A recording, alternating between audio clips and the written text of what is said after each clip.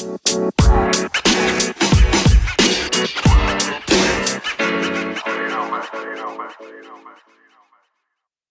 everyone, and thanks for tuning in to the Whiz Whiff podcast here with our first episode. My name is Matt Morella, and I'm here with my co-host Alex Marmelstein. Alex, go ahead and say hi to the folks. How's it going?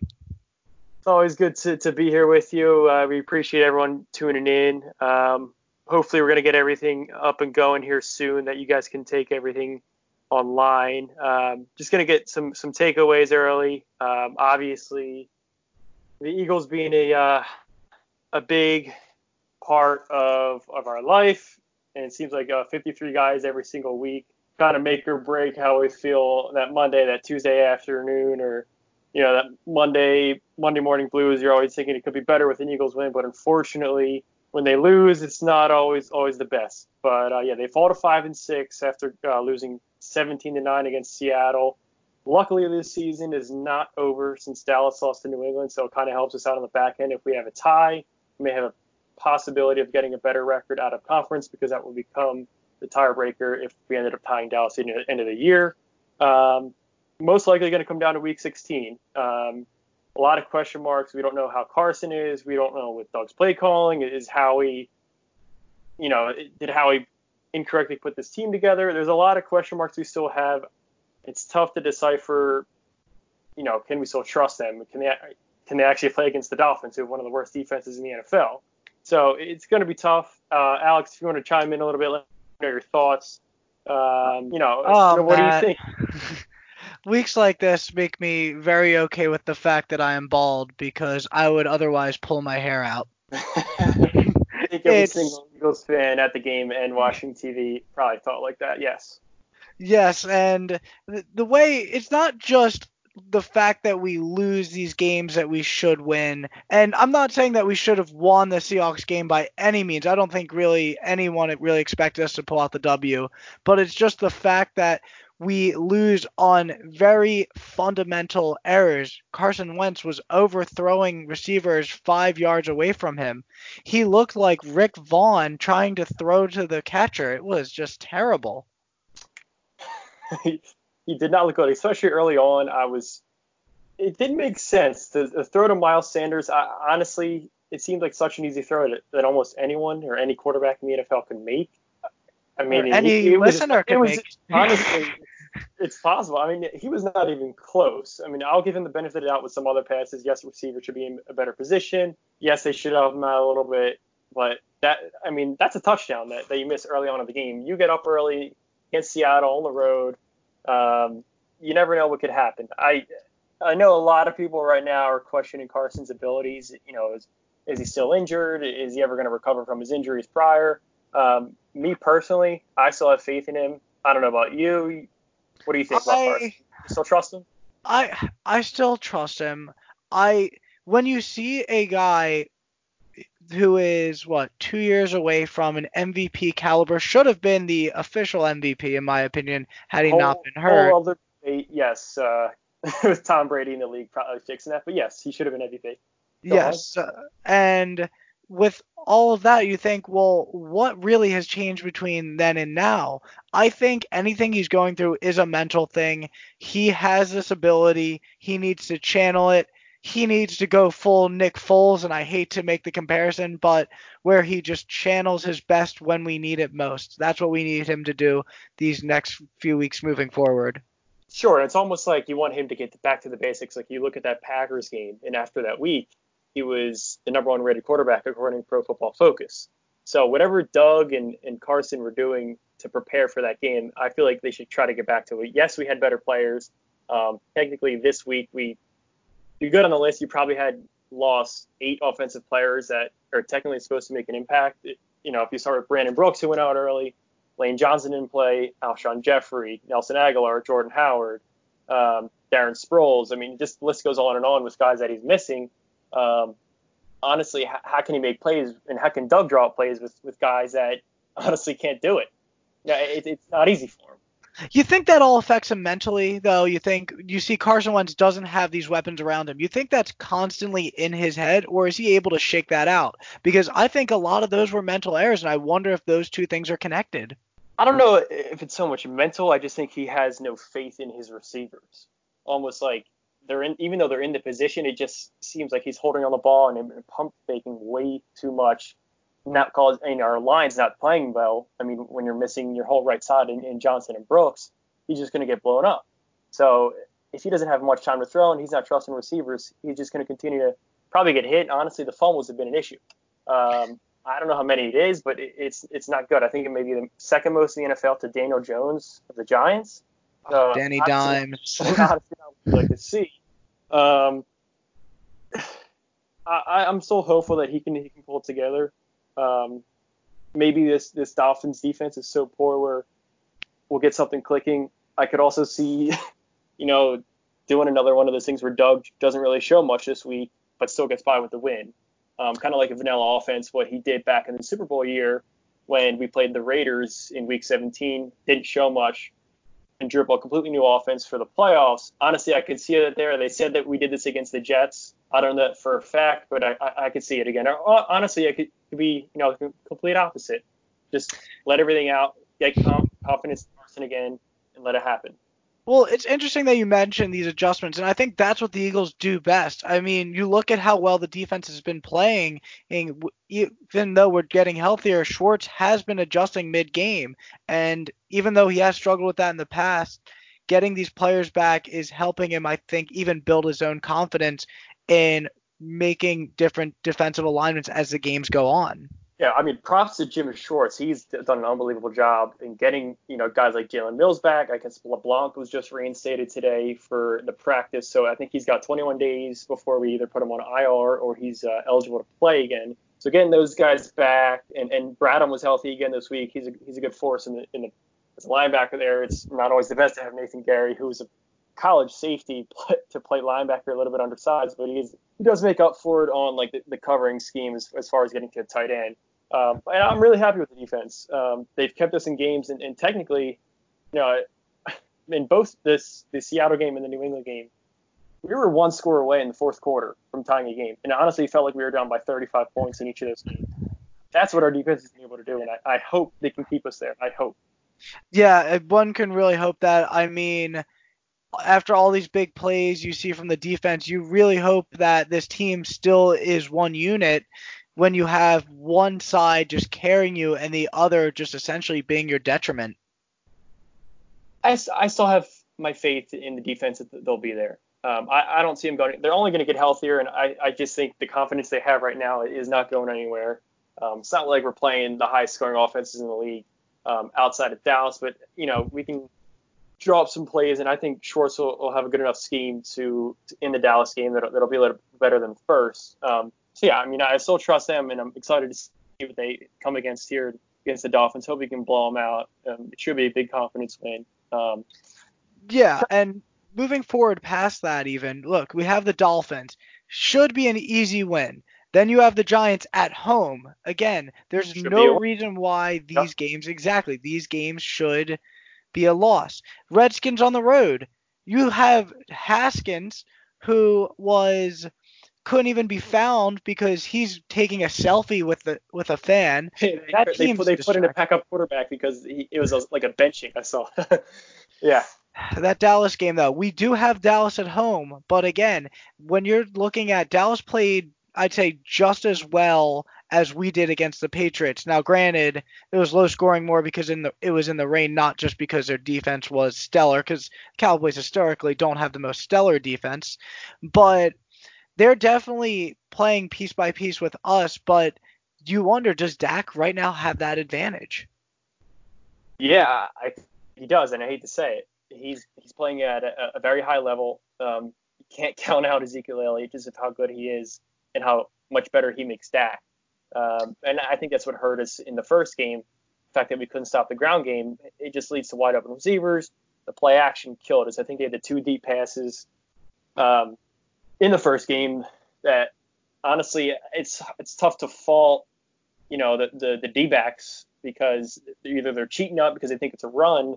Honestly, they get caught in single coverage. So yes, I would give Dallas the advantage. I hate to say it, but it's tough right now not to. With how bad our offense is playing, I just can't. Yeah, I can't say the Eagles are a better team. No, I really can't either. It's just the only thing I think we have going for us that week is the fact that it is at home, and Yep. we are very good with home field advantage when we need it most. And then you have that last game against the Giants. Again, the Giants are dead dogs. Whatever pieces they have are not they're not playing as a single unit. They're not playing well together. It's not going to end well for them. So I don't want to say it, but that's essentially a win. Sure. And hopefully, looking back to the offensive side of the ball, probably a star, I guess you would say, of the week, because we didn't really have anyone, was Greg Ward. He had a couple third down conversions. It was only 6 receptions for 40 yards. Typical Eagles receiver line, right? I mean, Yeah. not much there, but obviously, if a guy with 6 receptions, they'd be at least a couple over 15 to 20 yards. But no, they're all 6 5-yard little dumps to get us the first down, which, he caught the ball. I'm happy because no one else has been catching the ball. So I can't knock the guy for only having 40 yards since he did help Carson out and he actually got open. I guess I'm excited to see what he can bring to the table. I'm very hopeful that Brandon Brooks and Johnson can come back. Obviously, you need to solidify the right side of your line, but he's a Dolphins. So honestly, depending on how they look at it, if they need to sit another week to be healthy for the Giants, I'm okay with it.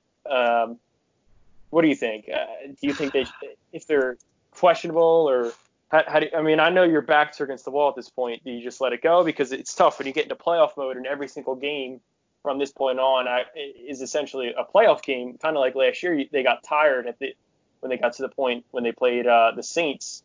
You could just tell like every single week having to play so hard because you lose, you're out. It's tough.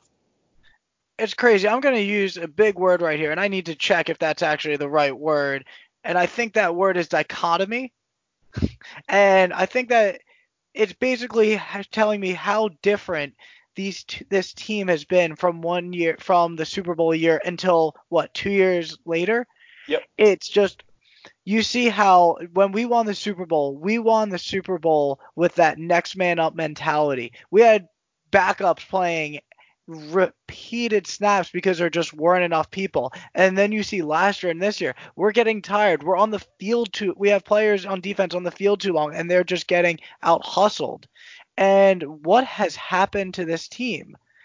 And going back to your Greg Ward point, I mean, what city is better than Philadelphia at turning mediocre receivers into superstars because of how awful our receiving cores are? I mean, Sure. Look at the Jason Avants, the Hank Baskets, the Paul Turners of the world. Greg Ward fits exactly in that category because he had a semi-decent game when every other receiver who should have stepped up did not. And unfortunately, I don't like Greg Ward because he has now made my Jordan Matthews jersey once again irrelevant. How about that Jordan Matthews, for those who aren't aware, was cut today. I can't name any other Philadelphia athletes that have been, I guess, either released or cut and come back 3 different times. I don't know if you know off the top of your head, but Jordan Matthews is no Green Eagle. I guess Jeremiah Trotter, right? Yes, Jeremiah Trotter is a great one. Another example is if you count it, Furkan Korkmaz did get sent up and back to Delaware a great deal, but he still was on the team. I guess if you want to count it for this sake, you could count Furkan Korkmaz just because he's playing a little bit better than past years. For sure. All right, so let's get to a little bit of positive for the Eagles this week. We're going to end it here on the Eagles' point. So we're obviously, we kind of hit the nail on the head. We're playing the Dolphins this week. They have the worst defense in the National Football League with 252 pass yards allowed per game, just under 150 rush yards allowed per game. We'll see if Jordan Howard's in or not. If not, I still trust Miles Sanders. See what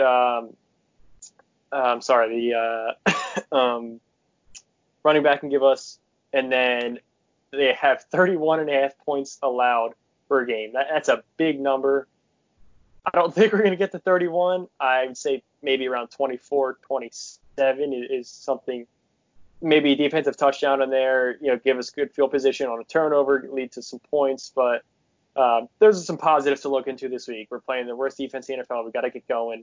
If you want some confidence, this is the perfect time to do it. We're probably going to have 75-80% Eagles fans down in Miami. I mean, I don't know many Miami Dolphins fans to begin with, so hopefully we can take that stadium over. I just can't see. It was almost like a home game, like when we back in the Super Bowl year against the Chargers when we were out in LA. We turned that into a home game, so that's also a big point.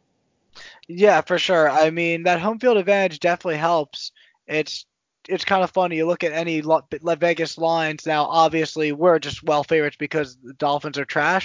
But I could see that being an Eagles line just because they never consider that when they never consider a home fan base traveling as big as Philadelphia does.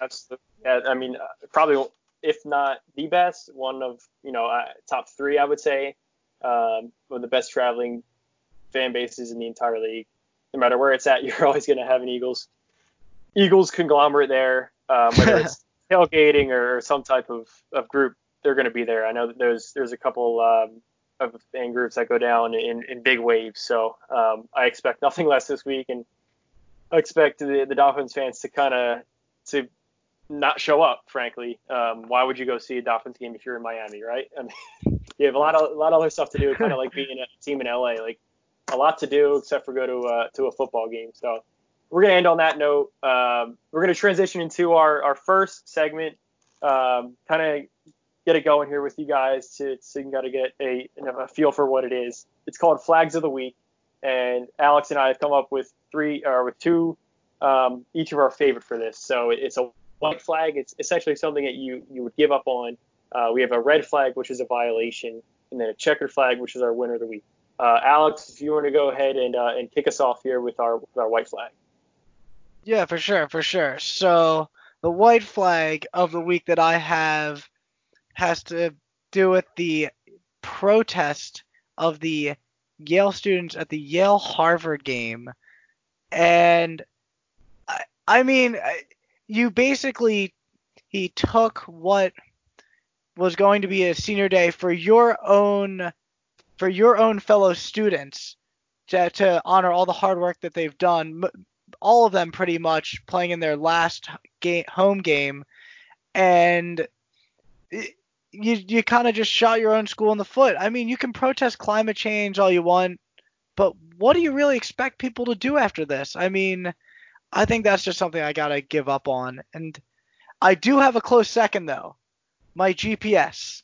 I am completely tired of my GPS.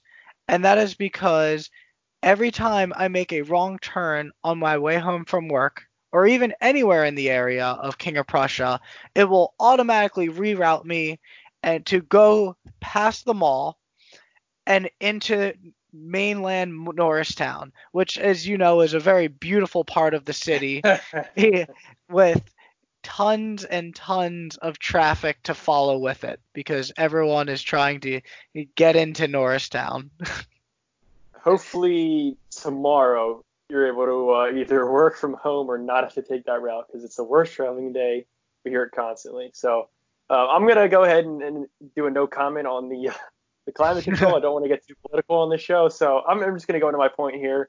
I guess it's a little bit political, my point as well, too. So I'm kind of being a hypocrite. But I'm going to focus on the NCAA here and how they handled the James Wiseman situation. So if anyone's not familiar, he was suspended. It's the center for Memphis, and he's, I guess, highly touted as a possible number one pick in the NBA draft this upcoming year. I guess if you're not familiar with it, his coach, Penny Hardaway, technically moved his family because they were in a poor area, a bad area, so they wanted to get him somewhere better. NCAA looked into it. I guess they claimed it was something against recruiting violations. I don't know specifically, but basically they made him pay a fine in a sport and in a college athlete where he doesn't make any money. I just don't understand it. It makes no sense at all. The kid is already poor, doesn't have money, and then they're going to make him pay almost $12,000. I mean, obviously the boosters are going to pay it. He's not paying it. But it just doesn't make any sense for college athletes can't make money, so where's he just going to afford this from? So I'm The going to give action up. definitely doesn't match the penalty by any means. None whatsoever. It's almost like the Chase Jones as well from Ohio State, but that's another story. But it seems to me like the NCAA needs to have like a common sense division, like someone like this department to just come in and be like, no, I think you should do it this way. Because honestly, every decision they've made, it should have been the complete opposite. It seems like every single time this happens, you expect them to go the wrong way almost every single time, and they constantly do it. I'm just going to leave it at that. Alex, you want to take us off to the red flag and our violations? All right, so my red flag now is this is another personal anecdote. Whenever I'm at the Wawa and a cashier opens up a new line, you see that one person running from out of nowhere to make sure that they're ahead of everyone else that was in the other line that's being opened up. Hate it. Now, where do people come from? It's like as if it's God telling them a sign saying, "This is my way out." Don't think about anyone else. This is my way out of here sooner than all of you. It's just the most tunnel vision thing I can possibly think of in daily life. People got to know the unwritten rules of Wawa, so maybe they're not local. That's the only thing I can think. But oh no, they're definitely local. I can tell you that much. They don't care. Are they from Norristown? You know what? It seems to happen at every Wawa, but it seems like there's always someone from Norristown in my way. So I'm going to build off of my red flag here, my violation. We're going to touch on this a little bit later, but just to give everyone an idea, mine is Joel Embiid scoring 0 points in a National Basketball Association game. So honestly, in this day and age, I think that's very tough to not score a game as a guy who's 7 feet tall. Obviously, Marc Gasol played good defense, but 0 points in a game, I think it was very winnable. That's going to be my red flag of the week. I don't want to comment on it. He could have been sick. There's so many excuses you can make for him. And we keep hearing from him. Yeah, well, but even other people do too. But that I can't even comment because it just seems like such a one-off of a thing. Absolutely. So to stay in the NBA, I do have an honorable mention. Richard Jefferson is no longer in the NBA. I believe he's doing some analyst work now. He said that the Knicks called him over the summer for a contract. And then after the game, the Knicks tweeted, "We had nothing to do with Richard Jefferson and never offered him a contract." So he then said that was true, and he actually wasn't, but now wants a contract from the Knicks. So either you could say he did a good job by trying to get the contract. Maybe he's trying to get back in the league, but for him to lie straight on the air like that to try to prove a point is kind of funny. I mean, usually it's the Knicks who are the ones that are putting their foots in their mouths. Like when they said that they were the ones who chose not to offer Kevin Durant a contract because of his injury. We all know that's not true. And traded away their franchise player. Exactly. But in this case, I have to side with the Knicks. You don't say that very often, and I don't think anyone ever does. I don't even think one of the worst owners in all of sports. I'd say probably the Redskins owner, I can't think of a name off the top of my head, and then the Knicks owner could possibly be the two worst owners in sports. It's like year after year they have like a battle for who's worse. Man, all the crap we used to talk on Jeffrey Lurie. Oh man, the grass is definitely greener on our side. Absolutely, we are very fortunate to have Jeffrey Lurie compared to those owners. Now we're going to lead into our winner of the week, some more positive here. I'm going to go with Lamar Jackson on Monday Night Football. Currently, probably the lead to get the MVP for this season. He's taken the league by storm. Had 5 touchdowns last night. He was great. I mean, there's not much to say. He just completely picked apart the Rams defense, a defense that we thought was pretty good. Just some stats here for you. I'll read them off quickly. You guys can hear about how good he actually has been this year. He was the first football player with 5 touchdown passes in a Monday Night Football debut. He was the youngest player with multiple games of 5 touchdown passes in NFL history. The first player in NFL history with 4 touchdown passes and at least 50 yards rushing in consecutive games. And he was the first player with at least 3,000 passing yards and 1,500 rushing yards over his first 2 seasons in NFL history. The guy's good. I don't know what to say. It's going to be tough to stop him. And honestly, I think the only guy that probably has the formula is maybe Bill Belichick. Maybe. And I don't know, for a fact if he does, but if I had to pick out one coach, it's probably Belichick. Seeing that game in the playoffs, that's a game I'm definitely tuning into. 100%. I expect them to square off. I think that's going to be an awesome game. Kind of like last year's with Mahomes and the Patriots. That was an awesome game. I expect nothing less this year. I assume it's going to be the Ravens. I think they're a good team. I think so too. It's just the thing is that the Ravens play such a completely different type of game than the Patriots. And I know this is what we've been saying about any team that has played them. The Chiefs, the Jaguars, when they played the Patriots in the playoffs in the years. But this team is really just run so much differently. Harbaugh has essentially rebranded himself after being almost potentially fired. He's almost fired like 5 times too. I mean, as opposed to his brother, who just couldn't seem to catch a break in the NFL. Lamar Jackson's the best break that you could possibly catch. Absolutely, yeah. He almost fell into their lap there in the draft, and I don't quote me on this, but I believe the Eagles actually traded away that pick. I will quote you on that. That is 100% true. A trade did occur, and I think we drafted Goddard. Potentially. I believe we did, yes. I believe it was Dallas Goedert we took. I mean, he hasn't played bad. No, and he hasn't. He hasn't. I'm okay with it. You didn't know Lamar Jackson, was sitting there at the end of the first round and was going to become this. And not saying you're going to draft a quarterback either because you have Carson Wentz. So it made sense for us to do what we did. In hindsight, you're looking back, we could have Lamar, but that's not how you look at it when you're doing the draft right now. Yeah, and especially when you're looking at the draft, I mean, think about it. Every year there is one quarterback who falls pretty much to basically further than maybe some people would expect them to fall.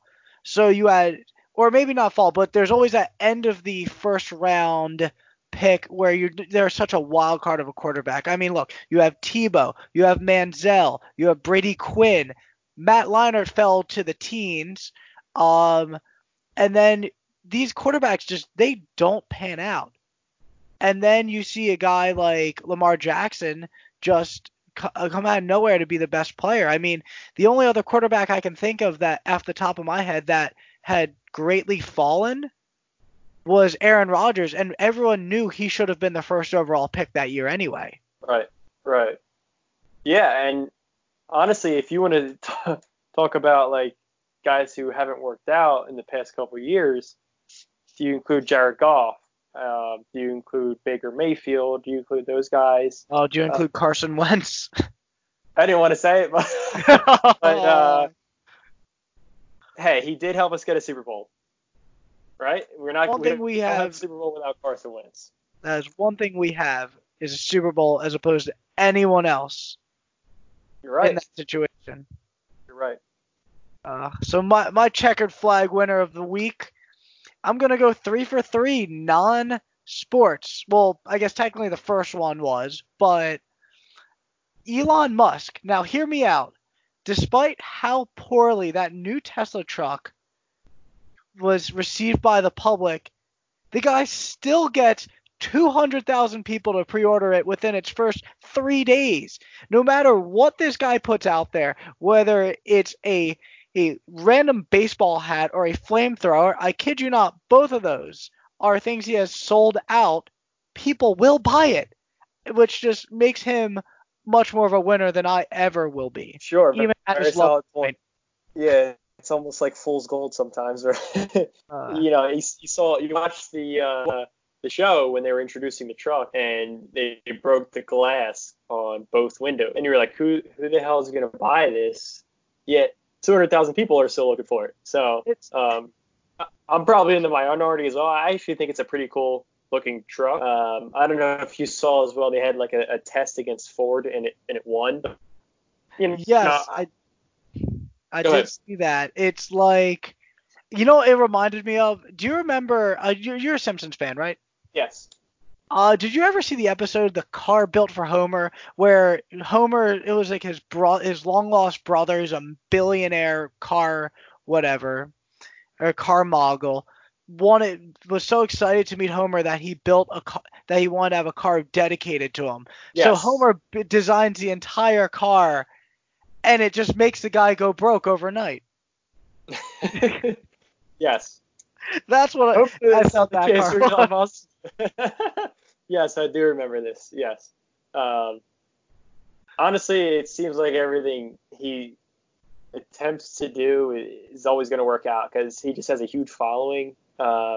Obviously, Tesla hasn't done the best with their, little, I guess, cars being on fire and people not finding charging stations, but he honestly seems to find a way, no matter what it is.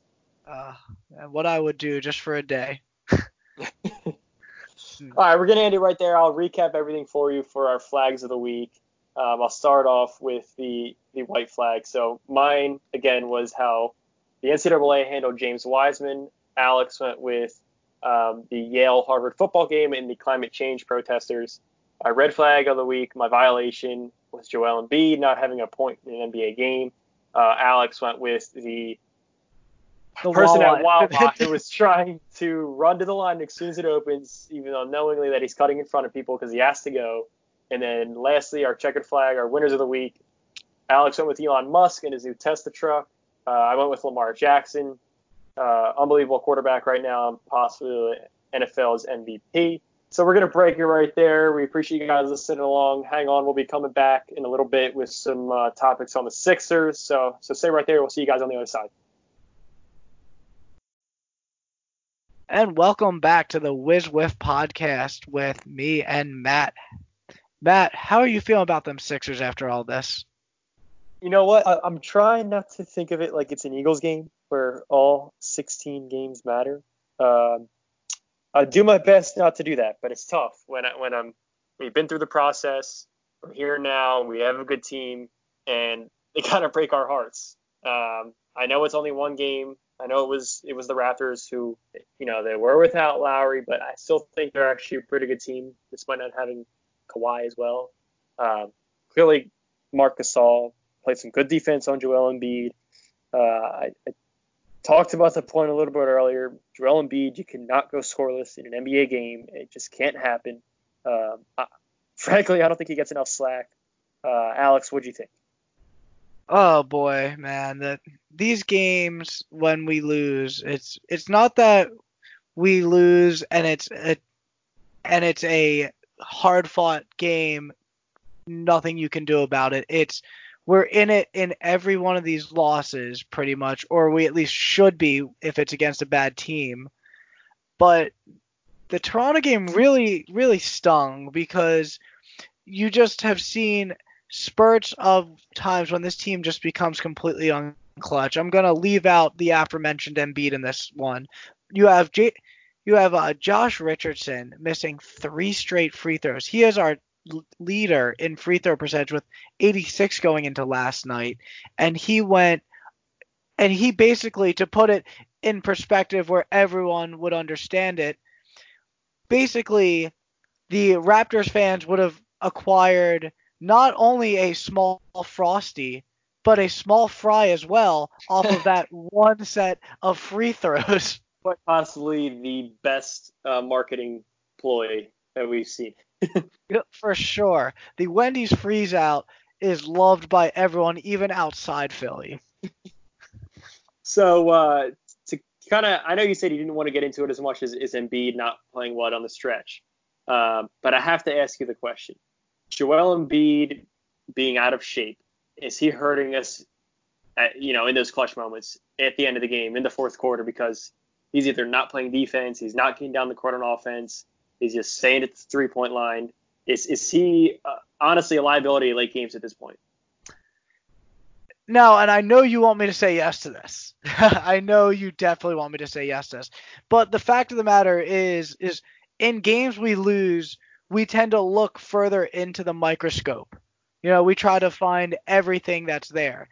But in reality, he is just as clutch as he is unclutch, which now I'm not necessarily saying that is good by any means, because Embiid was potentially going to be, or at least thought to be, an MVP candidate this year. And I still think he can be. He still can be. I mean, there's plenty of games to be played. It's not like, I mean, we'd be, if this was the NFL, the season would be over.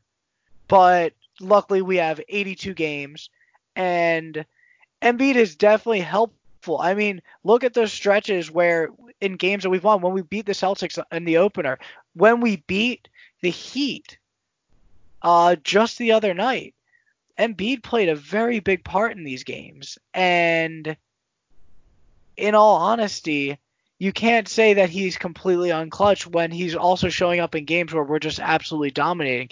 It's just very unfortunate to see these extreme swings in his performance. He needs to at least level out those bad nights, or at least find a ways to adapt when he is finding himself fatigued and not just catching the ball attempting to shoot.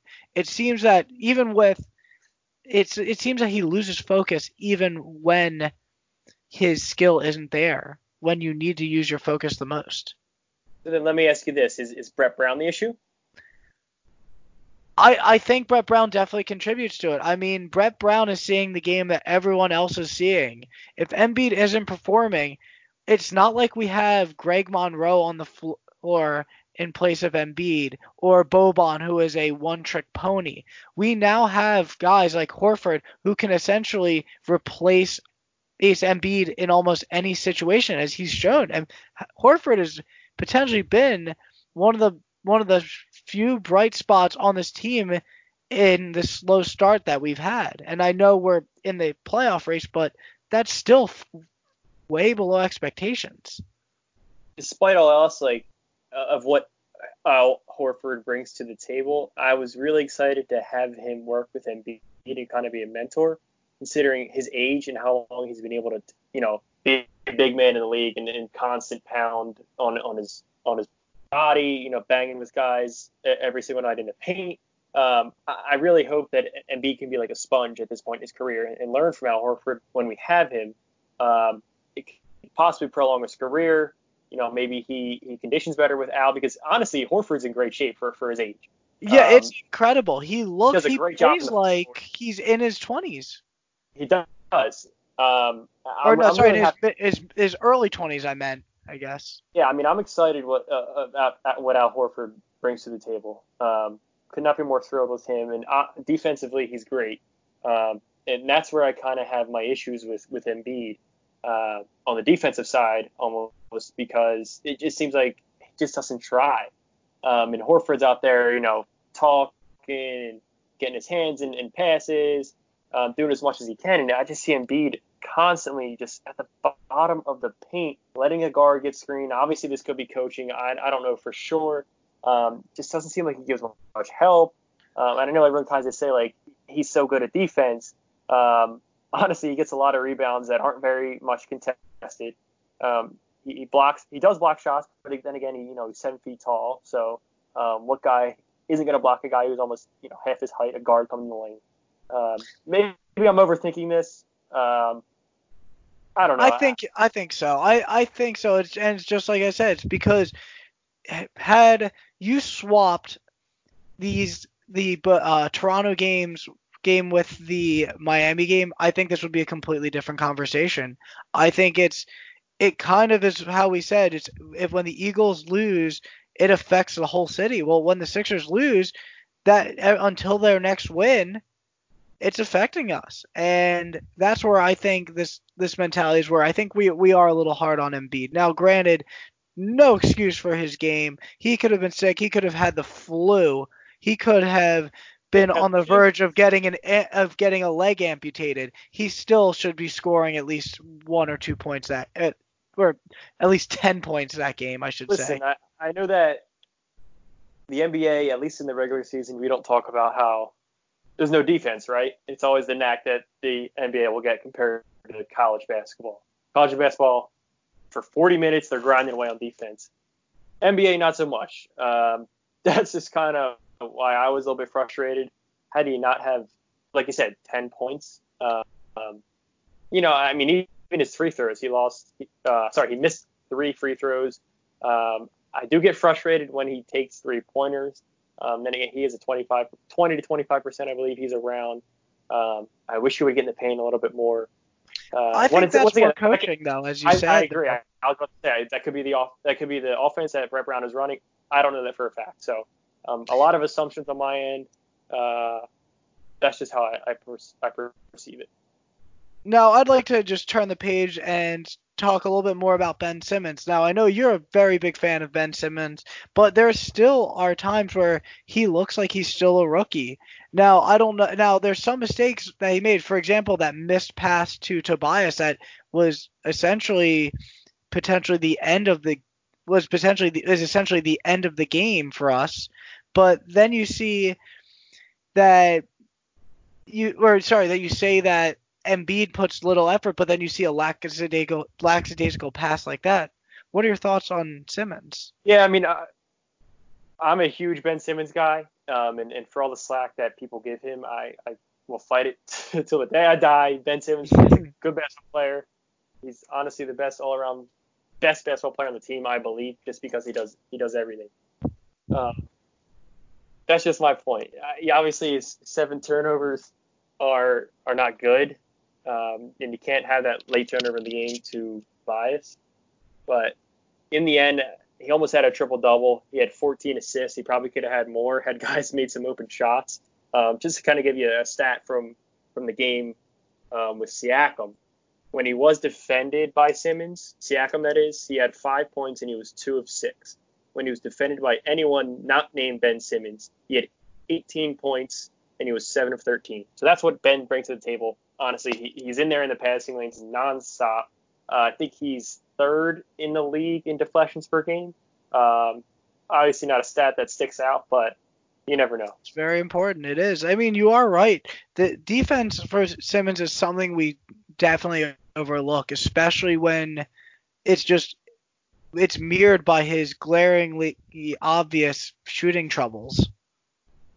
100%. And I know a lot of people they're never going to stop saying it. Ben, shoot. I don't know what your take is. Do you want him shooting 15 times a game, or would you rather him? I want him shooting. I want to say 15. 15 is excessive. I would like it to be 5 to 10. I would like it to be enough where he's getting comfortable with taking a shot and maybe they can sink, but more importantly, to bring defenders up on him because, as we know, Simmons is very fast. Simmons can get past anyone, whether it's his size or even a guard size, because that's what makes him such a pure talent. But the problem is now, and it goes back to what you were saying with defensive backs cheating on their wide receivers, it's everyone's cheating on Simmons. They're playing him back because they know that shot is not going up. Even whether he misses or makes it, they're still going to have to play on him. But the fact that he doesn't even take it shows that they can play more by the rim, which would prevent him, and I think that's giving him the yips sometimes. If you see, he picks up his dribble rather than driving to the hoop and finishing, he does pass in the jump a lot. He does. We all know that. I'd say 60 to 75% of those players that are on him, that are cheating on him, he can posterize any of them. He can, yes. Most of the time he's covered by a guard. Or exactly. In some cases, like the Heat game, Jimmy Butler covered him.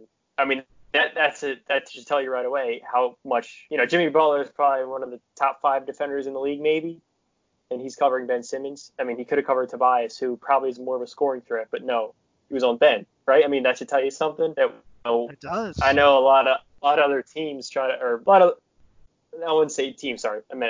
I should say a lot of other, I guess, fans, Sixers fans, teams around the league say that, we don't have to worry about Ben Simmons. He's not going to score. He's not going to do this. Yet you're putting their best defenders on him. So clearly the teams are telling you he's a good player, not the fans or anyone else saying he can't shoot this and that.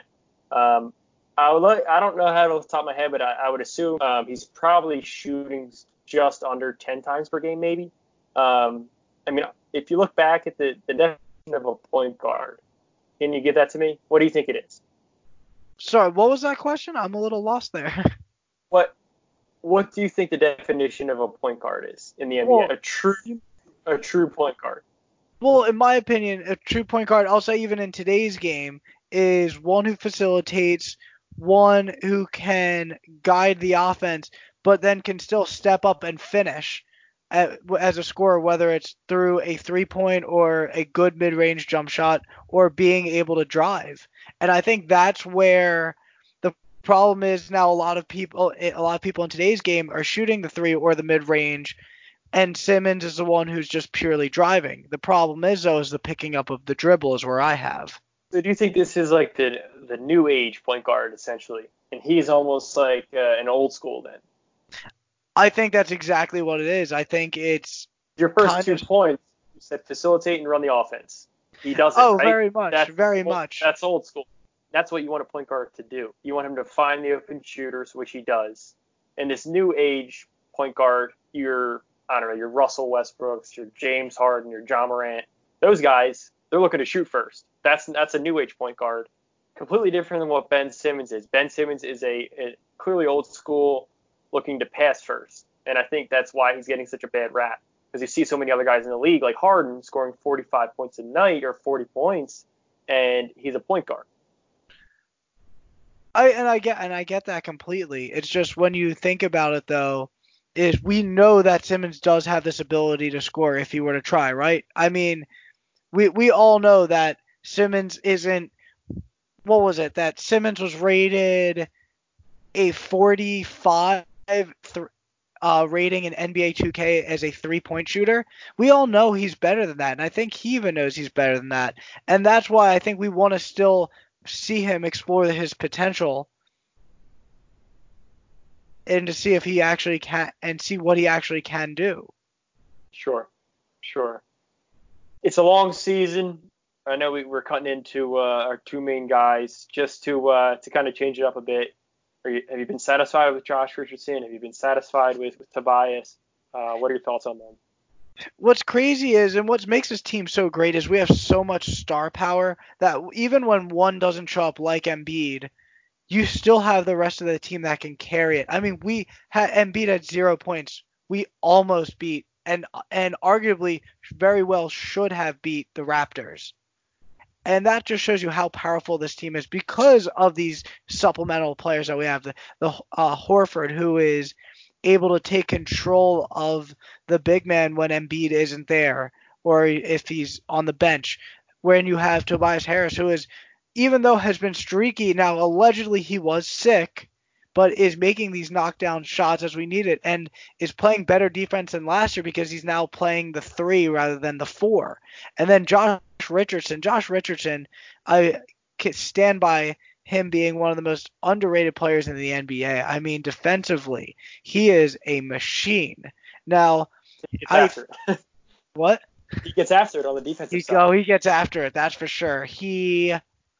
And he also can shoot. I mean, he was showing some good signs of shooting in the past few games. And now I know I rag on him for those 3 he missed free throws, but in the end, he's still, even that after that, our best free throw shooter. And that's something we needed, even especially with the loss of Redick. So I'm a big fan of Josh Richardson. I think could be the key to, taking us from a second round exit to someone or a team that could be in the finals, just because he brings that much.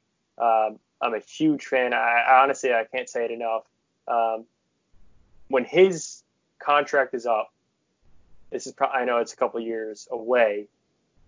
Can you see him staying with us? I know we're going to have a lot of money and a lot of guys. Would he be someone, honestly, if he continues to play where maybe he's scoring 20 points a game and his defense is stellar, is he close to a max?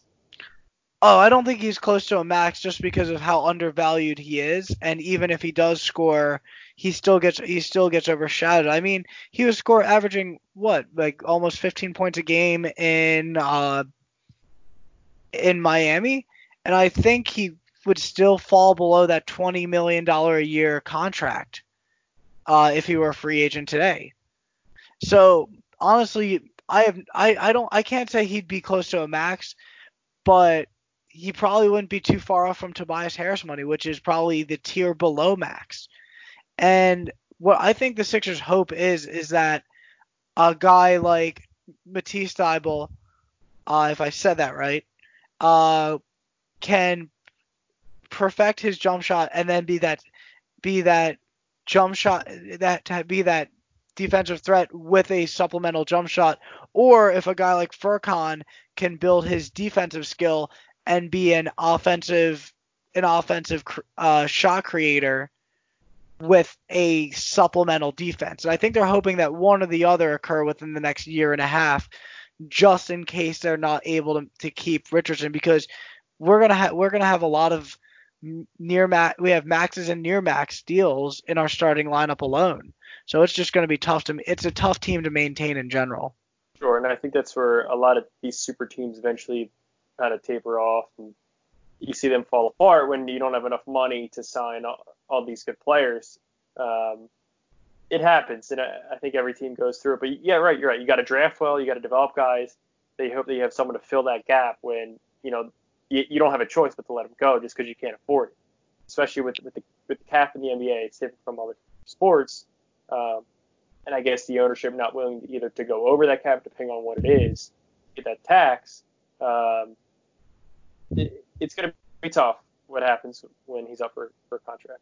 And yeah, thankfully we still have him for a couple of years as opposed to the end of this year. Right. So, but different story we'll be talking about. Yeah, and I just want to throw in some of these unsung heroes. I mean, Kyle O'Quinn has been filling in very well whenever we're taking out our centers. You look at Raul Neto. Raul, I think his name is pronounced. He's shooting threes better than I even imagined he'd be able to. Mike Scott has continued his following, I'll say, or deserving his following from the previous year. The Hive. Oh man, that's just how you know he belongs in Philadelphia. The fact that he got more love after he fought Eagles fans in a Redskins jersey, he belongs. He belongs for sure, and he's definitely taken over the old TJ bandwagon. So I'm going to get to my last point here. I'm going to ask you one more question. We'll get into our next segment. A lot of fans are talking about it. Are you okay with load management for Joel Embiid? I think I am okay. Let's just say it is a short-term solution it's a long-term solution for an immediate problem. I mean, the immediate problem is that he gets gassed in games. Just by playing 2 games a week, that's not going to build up his endurance. And you want to prevent him from injury.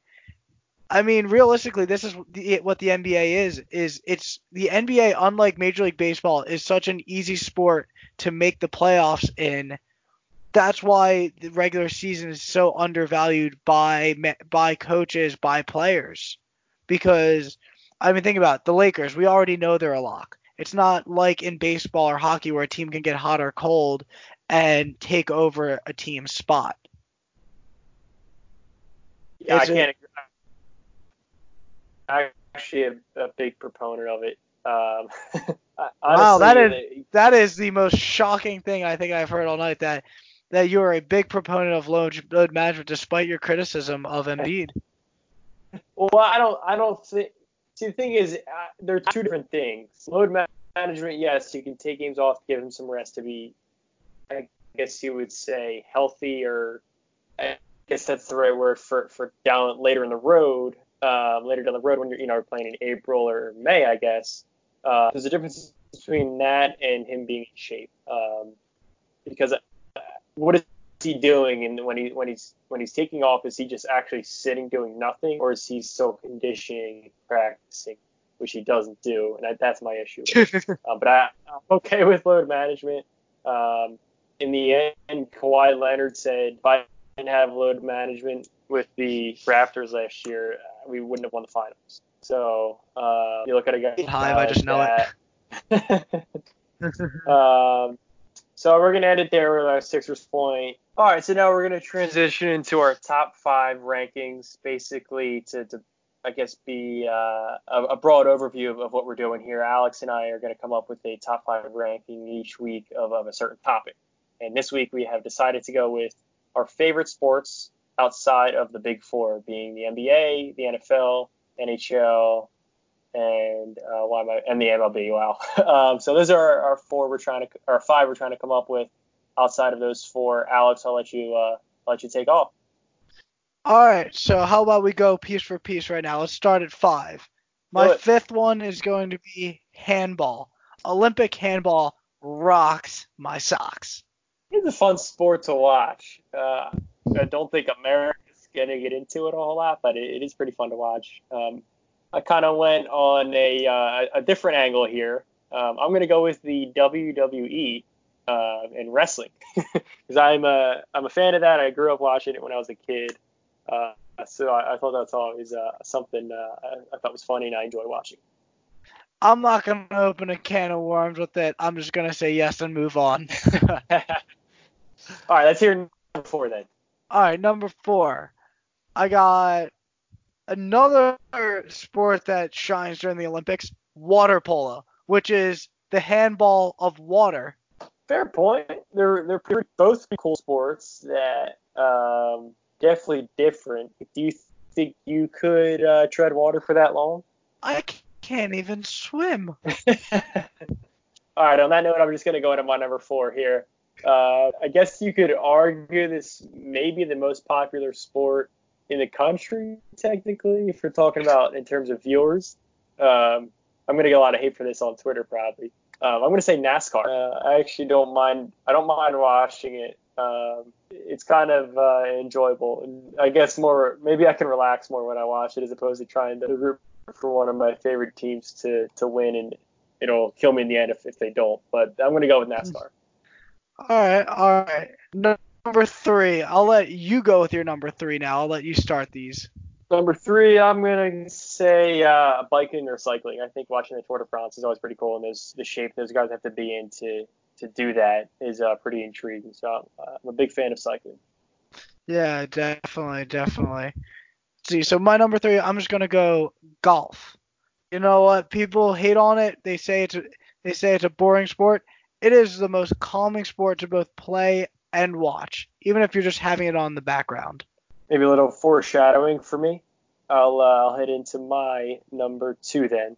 Probably a lot of sport that maybe, I don't know if you'll call it a sport, but I'm going to go with paintball. I think it's pretty fun to play. I always enjoyed it. Run around a little bit. Obviously, shooting people with paintballs is fun, so it kind of gets your adrenaline going. I think it's pretty cool.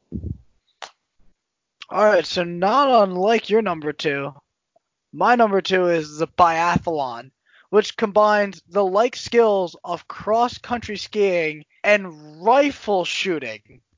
Now, whoever came up with that sport, just beyond me. How they go together, no clue. And you but I love it. Find like 2 opposites that may go together like that. Like, I just want to know who came up with that, and they thought that'd be a good idea. And it's an Olympic sport now. I mean, honestly, you look at it sounds like something that belongs on ESPN 8 The Ocho with competitive pizza tossing or the juggle dodgeball. So if I could take away all my 5 and just put ESPN 8 The Ocho as my top 5 for each one, I might do that now. Like Valid. The lawnmower racing. You hinted to it. The dodgeball juggling, which is the craziest thing I've ever seen. Guys are just getting lit up with dodgeball. I think Matt and I were actually live tweeting a early 1990s rendition of the mini golf putt-putt championships. Yes. That's a very competitive sport. I guess that'll lead into my number 1. Probably pretty obvious to some of our listeners. I'm going to go with golf. the majors, I will sit down on my couch for 4 days and watch Thursday through Sunday whenever they're on. Obviously, I'm at work, I can't watch it, but I'm just saying Saturday all day, Sunday. I love watching the Masters. The U.S. Open is awesome. British Open, sometimes I'll get up early in the morning, honestly, to catch a tee time, maybe if it's Tiger or Rory playing. Obviously, you have your PGA Championship. But now they switched the PGA to May, which is a little bit odd. I still enjoy it, and I love the golf. Can't get enough. Hopefully, Tiger's back again. I think it'll be an interesting season, and us, the Masters is coming up. You'll hear that noise on ESPN shortly of the theme, and you're always like, oh, what the hell? Masters is around the corner. You never know. It's right around the corner. Yeah. So mine, I'm going to take a much different approach. Volleyball. There are so many different variations to this. Beach volleyball, or not so many, but two very good differentiations. You have beach volleyball and then just gym volleyball. You can watch the men's sport, you can watch the women's sport, and everyone will have a good time. And it's just a fun game to play. I mean, your arms hurt like hell afterwards, or at least mine do. And you generally feel worse about yourself for being short like I do. But other than that, it's pretty great. You think you have a little bit of a bias since Penn State volleyball was always so good when you were there? No comment. No comment. I mean, in all fairness, I almost put fencing on this list, and that is Penn State fencing's a dynasty. All right, so you want to take us back through each of our top fives here, and if anyone wants to debate with us on Twitter, you can always tweet us after the show after you listen to us. Our Twitter is @Wiz_Wiff. I'll spell that out for you. It's WHIZ_WHIFF. Alex, take us off. All right, so Matt's top five start with WWE. I went with handball. Matt's number 4 was NASCAR, while I went with water polo. Matt's number 3 was biking or cycling, while mine was golf. Matt's number 2 was paintball, while I went with the winter biathlon. And Matt finished off his list with his number 1 golf, while mine was volleyball. All right, so with all that being said, now let's move on and start talking about the rest of the Philly sports that hopefully aren't as depressing as the Sixers or the Eagles. Matt, what are your thoughts on the Phillies? Maybe a little bit of positive news coming up from the Phillies today. Take it for what it's worth. They signed Josh Harrison, guy who can play all positions, first, second, third, shortstop, probably corner outfield. I wouldn't say center field as much, but it's a minor league contract, so if it works, great. If it doesn't, you don't lose anything. Minor league spring training invite, so I'm excited to see. He's almost like a Brad Miller from last year. I would agree. Right? I would say he's like that. He is much better than Sean Rodriguez, and I think that alone is a positive. I don't want Sean Rodriguez ever named on this podcast again. That's how much we're thinking. All right. So not only that, though, but what I really like with this move is it just shows that the Phillies are willing to get creative to fill holes. I mean, speaking of being creative to potentially fill some holes, we're looking at potentially bringing in Didi Gregorius, which is very good because he is a good power hitter, good fielder, and we might actually feel the need to move Gene Segura after only 1 year. Now, while I am a Segura fan, he definitely showed signs where he had lack of hustle or just couldn't make a defensive play, even though he was always seen as being a defensive shortstop going into this year. So here's something I thought about when I saw the Didi rumors. So you signed Didi, you play him at short, so you could put Segura back at second base, which is actually his natural position and what he was brought up with Milwaukee as, and then you can put Kingery at third. If you don't like that, why don't you go ahead and put Kingery at second? You could put Segura at third. I think he could still play there. Ultimately, if you don't like Segura anymore, I say you just trade him. And here's a crazy trade, something I had thought of. Let me know your thoughts. It's kind of, all right, I guess wishful thinking. So here's on me. All right.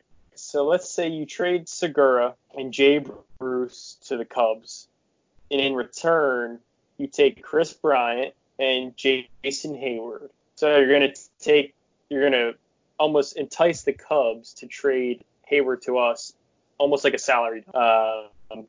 We can keep Hayward. He's got 4 years left. It's not the best thing in the world, but to get Chris Bryant, I think I'd be willing to do it. Obviously, the fact that we're getting Bryant, we're going to have to give up some prospects. Not top tier, but okay to good, a little bit above average. Obviously, you're not trading away Spencer Howard. You're not giving away Bohm. I think I'd be okay with maybe Medina or Moniak, and maybe one of the two and some other lower tier guys. What are your thoughts? So my thought is I don't think that the Cubs are going to do it. I think they're going to try to salvage what they have with David Ross in his first year and see what they can do with what they got before making any drastic moves, because I think they still have some time with Bryant before making any decisions if they want to move on. Also, Hayward has still shown flashes of potential. It's just they need more of it. So I think they're hoping that David Ross is the last-ditch effort in getting that. So I don't think the Cubs would accept that, primarily not because it's a good value trade for them, but more because they want to see what they truly have. I think that, in my opinion, what the Phillies should do is Segura at second. I think putting him at that position could just ruffle his feathers a little bit, just saying, hey, this is my comfortable position. This can get me back in the groove that I like. And then you have Didi at short. I think your third baseman you should either, I'm not saying give Franco one more chance, but I'm saying just hang on to him until we say Bohm is officially ready, or just go right with Bohm at third. I think Kingery, even though I'm not a big fan of him in the outfield, putting him in center solves a problem for now, because we really we don't have a center fielder. We don't have one, exactly. I think you count Hazley, but it depends how much you trust him. It depends how much you trust him, but you also need to make sure that McCutchen's good to go, because Hazley might have to replace McCutchen if anything else goes wrong. Yep. So leading into it, is there anyone else you think we should sign that you think could help the team? Obviously, starting pitching, we've been rumored with Bumgarner. Do you like him? I am not a fan of Bumgarner anymore. I think his best days are behind him, and I think that Arrieta deal that we made is exactly the reason why we shouldn't sign Bumgarner, because we saw a pitcher on what we thought was a slight decline in Arrieta, signed him, and now we're stuck with him. And I think the same thing would happen with Bumgarner. He really had a poor showing of a year. I think Arrieta getting back from his injury is going to look better than Bumgarner will this year, and I think that's a very bad sign, because I don't think Arrieta is going to be that good. I just think Bumgarner is going to continue to regress. Now, one name that I really do like, unfortunately the whole league has checked in on him, is Cole Hamels. Cole Hamels, you know what you're getting. It's a lefty. It's another veteran presence in the locker room, that at least a mature presence, unlike Bumgarner. And I think that can help you at least bring the culture in. I think there's mutual interest. Or no, there definitely seems to be mutual interest. I think so really too. Yep. I'd be happy with Hamels. I'm hoping he'd be willing to take some type of hometown discount. I don't know if that's going to happen. A name you didn't mention, also in free agency, I really like, is actually Zach Wheeler. I know people are going to say he's had injuries in the past. If you actually look into his numbers, they're actually really good. I'm a big fan of Zach Wheeler. I would be okay. I was maybe thinking somewhere in the realm of 5 years, $100 million, maybe a little bit more, $110 million. I think he's going to get a little bit more. I think the issue with Wheeler that you're running into is we are spending stupid money, but I really think that signing Wheeler would prevent us from signing another big arm that we would truly need. Now, I think the strategy is go for Strasburg or Cole as much as you can. I mean, granted, there are certain personal preferences that can keep you away from them, but if you're spending quote unquote stupid money, why stop now? Why stop at the one thing that you know is holding you back from potentially making the playoffs? I mean, I understand getting a guy like Rendon would be great, but we all know that the replacement value of a top tier starting pitcher will do more wonders for this team than any big batter that we could get. And if you think about it, who was our rotation at the end of the year, right? I mean, outside of Nola, Smiley, Jason Vargas, right? Boy, I already forgot about all of them. I really did. I was high on half of those guys too. Velasquez, Pivetta, like there's guys in there you would hope that would take the next step that I'm still not completely done with. Like I still think I'm actually excited to see what Price, the new pitching coach, can do with Velasquez and Pivetta. Their stuff is just so electric. I just can't give up on them. I think that I'm willing to give him another shot. I know I keep saying it's almost like the Zach Ertz breakout. No. How many years did we give Zach Ertz to break out? We did give him years. That is true. We did give him years. Maybe this is the Nick Pivetta breakout year. Who knows? I think we should end it there with the Phillies. We'll keep talking about them. Maybe a little hot stove around the winter meetings. Hopefully something can get done. Going to transition shortly, do a little stint here on the Flyers. Surprisingly, I'd say in 2019 so far, maybe they're the best team. They're exceeding expectations at the moment. Obviously, Carter Hart right now playing very well, and in my opinion, although his numbers may say a little bit otherwise, he's kept us in games. His saves that you don't think he's going to get to are there. The Couturier, Lindblom, Konechny, that line that was together at the beginning of the year just broke up a little bit, but they played outstanding together. I was a huge fan of them, especially a guy like Lindblom, who in the beginning of the year we probably thought he was still going to progress. Now he's essentially made himself a good player in this league already. I believe he's 23 years old, so that's very exciting to see. Obviously, on the veteran end, if guys like Voracek, who you're paying a lot of money to, guys like Hayes and JVR all make very high AAV right now. If they could step up a little bit, I think this team could actually be pretty good, considering some of the coaches of other teams have said the Flyers probably have one of the best, three lines in the league as far as being all around. So it's exciting to see, and Vigneault has gotten on them a little bit. That's just kind of the breakdown of the Flyers right now. One other thing to note, Morgan Frost was just brought up. Him and Joel Farabee, the other guy, brought up about a couple weeks ago. Two young guys. I believe Frost is 20 and Farabee's 21, making huge impacts right now to a team that desperately needed it at a time where they were faltering a little bit. Very excited to see what Morgan Frost can bring to the table. He already had a game where he's been playing really well at Giroux, and now he's on the line with Konechny. So those two guys, still really excited about. We'll keep going with the Flyers. I think that they have a chance actually to win in the first round this year. If I said at the beginning of the year, I probably would have said no. I think they can get out of the first round. I'm still really excited to see what these young guys can do.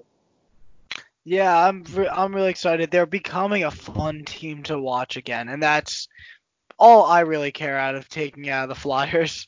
I guess most of the cities like that. Yes, if they're fun to watch and they get to the playoffs, people will join in.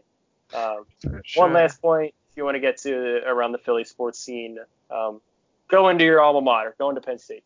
Oh, there you go. I am going to go talk about Penn State. Now, I know that Penn State is not based in Philadelphia, but they are arguably the most popular college sports team of Philadelphia.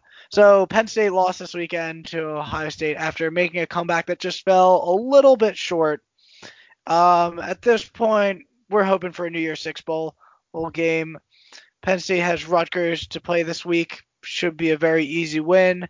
And with no Big Ten championship coming to us, I think that should at least keep us relatively stable within the top 10. But hey, at least Penn State basketball is still undefeated. Hey, if you look at it this way, there weren't many teams that were close to actually Ohio State at the end of games. right? It's very true. It is very true. And you're on the road. And you're on the road, so I'm just hoping that when all is said and done, that The the committee. committee will definitely put that in our favor. That Yep. loss to Minnesota didn't help us, but we'll just have to see how it goes moving forward. Sure. All right. And so that'll bring the is weekly roundup for our Philadelphia sports here. We're going to take a short break. We'll come back with Alex's favorite segment, the Philly Foodie Rank. So we'll be back shortly. Welcome back to the Wiz With podcast with me and Matt. So now for the Philly Foodie Rank. So this is a segment where I'm going to pick a different iconic food of Philadelphia each week, and I'm going to continue to update my rankings for where each thing lands. Now, just a couple rules here, that anything that is a Philly staple can be located within the Philly area, and now I will determine if it is considered Philly area or not. For example, I don't consider Wilmington part of the Philadelphia area, but I do consider something like Delco or parts of Montco part of the Philadelphia area. And then I'm also going to be excluding fancy sit-down restaurants such as Zahav, because Zahav is the #1 restaurant in America right now, and I don't think that's really fair to the local staples. So, my 3 to start this week, we have Tacanelli's, Fitzwater Street Bagels, and Gino's Steaks. So, for Tacanelli's, it has a 4.5-star rating on Google Review. So, in my opinion, I think it is a very good pizza slice. Very thin and crunchy. You have to actually pre-order your pizza before you get there, or at least they recommend that you do so. And I highly recommend you have to get the white pizza with the tomatoes and spinach. I think that's their specialty, or at least that's what was recommended to us. But oddly enough, it's apparently a BYOS situation, a bring your own salad. I kid you not, when me and my friends went there this week, every single other person had their own salad brought from home. And why? It doesn't even say to do that. So overall, I recommend the place. I think it's very well put together, that pie. Except the one issue I had is the standard pie. The red sauce is a little too sweet, so take that for what it is, but the white pizza is out of this world. Next, we have Fitzwater Street Bagels. It's a 4.1 star on Google Review. It is also Zagat rated, and I have no idea how this is Zagat rated. It is the most generic bagel I think I've ever had in my life. I think my local Manhattan bagel, and I'm not even a chain person, puts up better bagel quality than them. It's granted, it's good. It's very fluffy with no crunch. So again, a generic bagel. And lastly, Gino's Steaks. Gino's Steaks gets a 3.9 stars on Google Review. In my opinion, I see what the hype is about for people not from Philly, but if you are from Philly and you think Gino's is the best cheesesteak, you should leave. There is no reason. There is no reason why Gino's objectively is the best cheesesteak in Philadelphia. They give you, now granted, I am a fan of the fact that they slice the meat because it comes out a lot cleaner. They give you too little meat. The Cheese Whiz tastes like something out of a jar, and I think there's a lot of better locations within a stone's throw that are also cheaper than Gino's as well. They also have really fallen off. They've gotten rid of the whole attitude, and now it's more of a customer experience type thing. When ordering, it's very friendly, and I think that kind of helps it lose its touch a little bit. That being said, it's still a good steak. There's a reason why it's iconic. It's good, not great. So to start the rankings, I have Tacanelli's as my #1 so far. Gino's Steaks coming in at #2, and Fitzwater Street Bagel coming at #3. And so now I will push to you, Matt, with your picks of the week. Yeah, Alex, if you could go ahead and order me a Tuccanelli's pizza, I really appreciate it. It sounds very good, and I hope to try it soon. I've actually never had it. I know there are a couple pizza places you'll probably talk about in future episodes, but I'm really excited to hopefully get a Tuccanelli's pizza sometime soon. I'm going to transition here into my picks of the week. These are locks. Alex, you're going to keep my record every single week. Hopefully I'm 5-0 my first week. Please don't give me too much hate on Twitter if I go 0-5 or 1-4. Just going to start off here. These are not in any particular order. They're just 5 lines that I looked at early that I liked over the weekend. I'm doing 3 NFL and I'm doing 2 college. That could change up week by week, but that's what I started with this week. So I'm going to say the Baltimore-San Francisco game, I'm going to go over 46.5 points right now. It could change. I like the way the offenses are playing. My second pick is Carolina at home -10 against Washington. We all know how bad Washington is. Carolina actually had a good game last week. I actually like the way they're playing offense. Christian McCaffrey, possible MVP, up against Lamar Jackson. So that's my pick, Carolina -10. My third one here, very surprising. You probably don't take them too often. I'm going to go with the New York Jets -3.5 against Cincinnati in Cincinnati. The Cincinnati Bengals are a pretty bad team. Jets haven't played terrible, maybe. Could be a little bit of a letdown game. I don't see that happening. Donald's playing well. I'm going to take the Jets -3.5. We're going to transition into college here. I'm going to actually go with Ole Miss +2.5 at Mississippi State. Big fan of the Rebels here. I really like them. I would fade Mississippi State. I don't think they have a good head coach, Moorhead. Not a fan. Lastly, a game we talked about a little bit earlier, a team that you probably hate, and I know you definitely hate, I should say, is Ohio State -8.5 at Michigan. Harbaugh has never beaten a top 10 team in his career at Michigan. I don't see Michigan being close. I think Ohio State is going to rout them here. Big fan of Ohio State -8.5. It could change. I do like Ohio State this weekend. I mean, if I had to be honest, I would really wish both teams fell in a crater. I know you do. I'm sorry you. All right. You did not take care of Ohio State last week.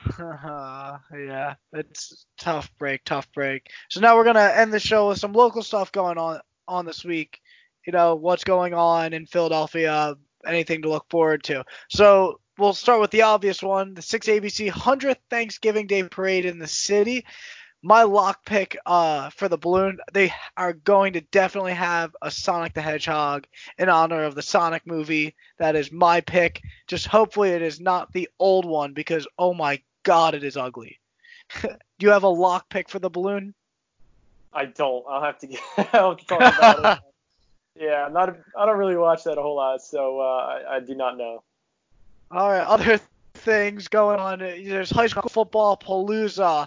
I mean, anywhere you look in any region, there's some kind of a football rivalry. That's always big. And also, Christmas Village at City Hall kicks off this week on Thanksgiving. It just had its soft opening this past weekend. Looks like a good time. Actually, if you go on Groupon, you can get a beer or wine tasting there for a very solid deal. And I might have to take the good old lady friend out there here at some point. I went to Christmas Village last year. It was pretty cool. So yeah, if you get a chance to take your lady friend there, I highly recommend it. For sure. All right, Matt, you want to tell us who's playing this week? Yep. So we talked about it a little bit earlier. The Eagles are playing at Miami this Sunday at 1. Can almost guarantee a win. We hope keep our season alive here. The Eagles have to get a win. The Flyers are going to play their annual Black Friday game against the Red Wings. And then the Sixers are going to end here this week in the month with the Kings on the 27th, the Knicks and the Pacers the 29th and the 30th back-to-back. Probably a little bit of load management in there for Joel Embiid, right? Let's hope that it's for the Knicks game and not the Pacers game. Yep, let's hope it's the Knicks game. So that's what's happening this week. Hopefully a lot of wins. We don't want what happened earlier in the week with us, with the Eagles losing and the Sixers with a heartbreaker. So hopefully a lot of wins there. Excited to see and talk to you next week and see what happens with the Eagles. Hopefully the playoffs.